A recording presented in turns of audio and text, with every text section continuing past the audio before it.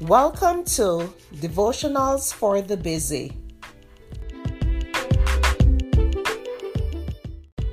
The topic for today is Bridging the Gap. The scripture is 1 Corinthians 16 verse 14.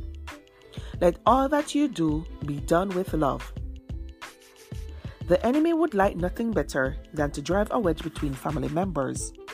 He knows which buttons to push that will cause you to lose your patience or your temper, become irritated, or give a snide remark. Whenever you start acting in an un-Christ-like way, the devil wins. When you let go of God's hand for even a moment, Satan is quick to rush in, and that is when you'll fall. Hard feelings have a way of creating walls that soon seem too high to climb. Many times, family feuds have gone on for years where neither side can remember what started the fight in the first place. Yet, they hold on to all that anger. The only way to find your way back to each other is to allow God to bridge the gap. He alone can heal hearts and melt away the anger. Determine today to love as God loves you and rid your heart of all jealousy and foolish pride.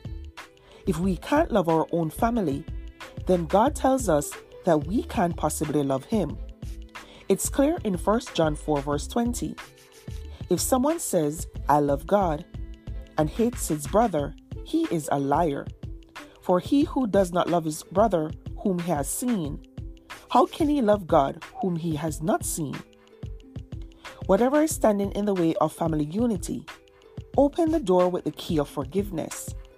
There's nothing that is worth missing out on eternity in heaven.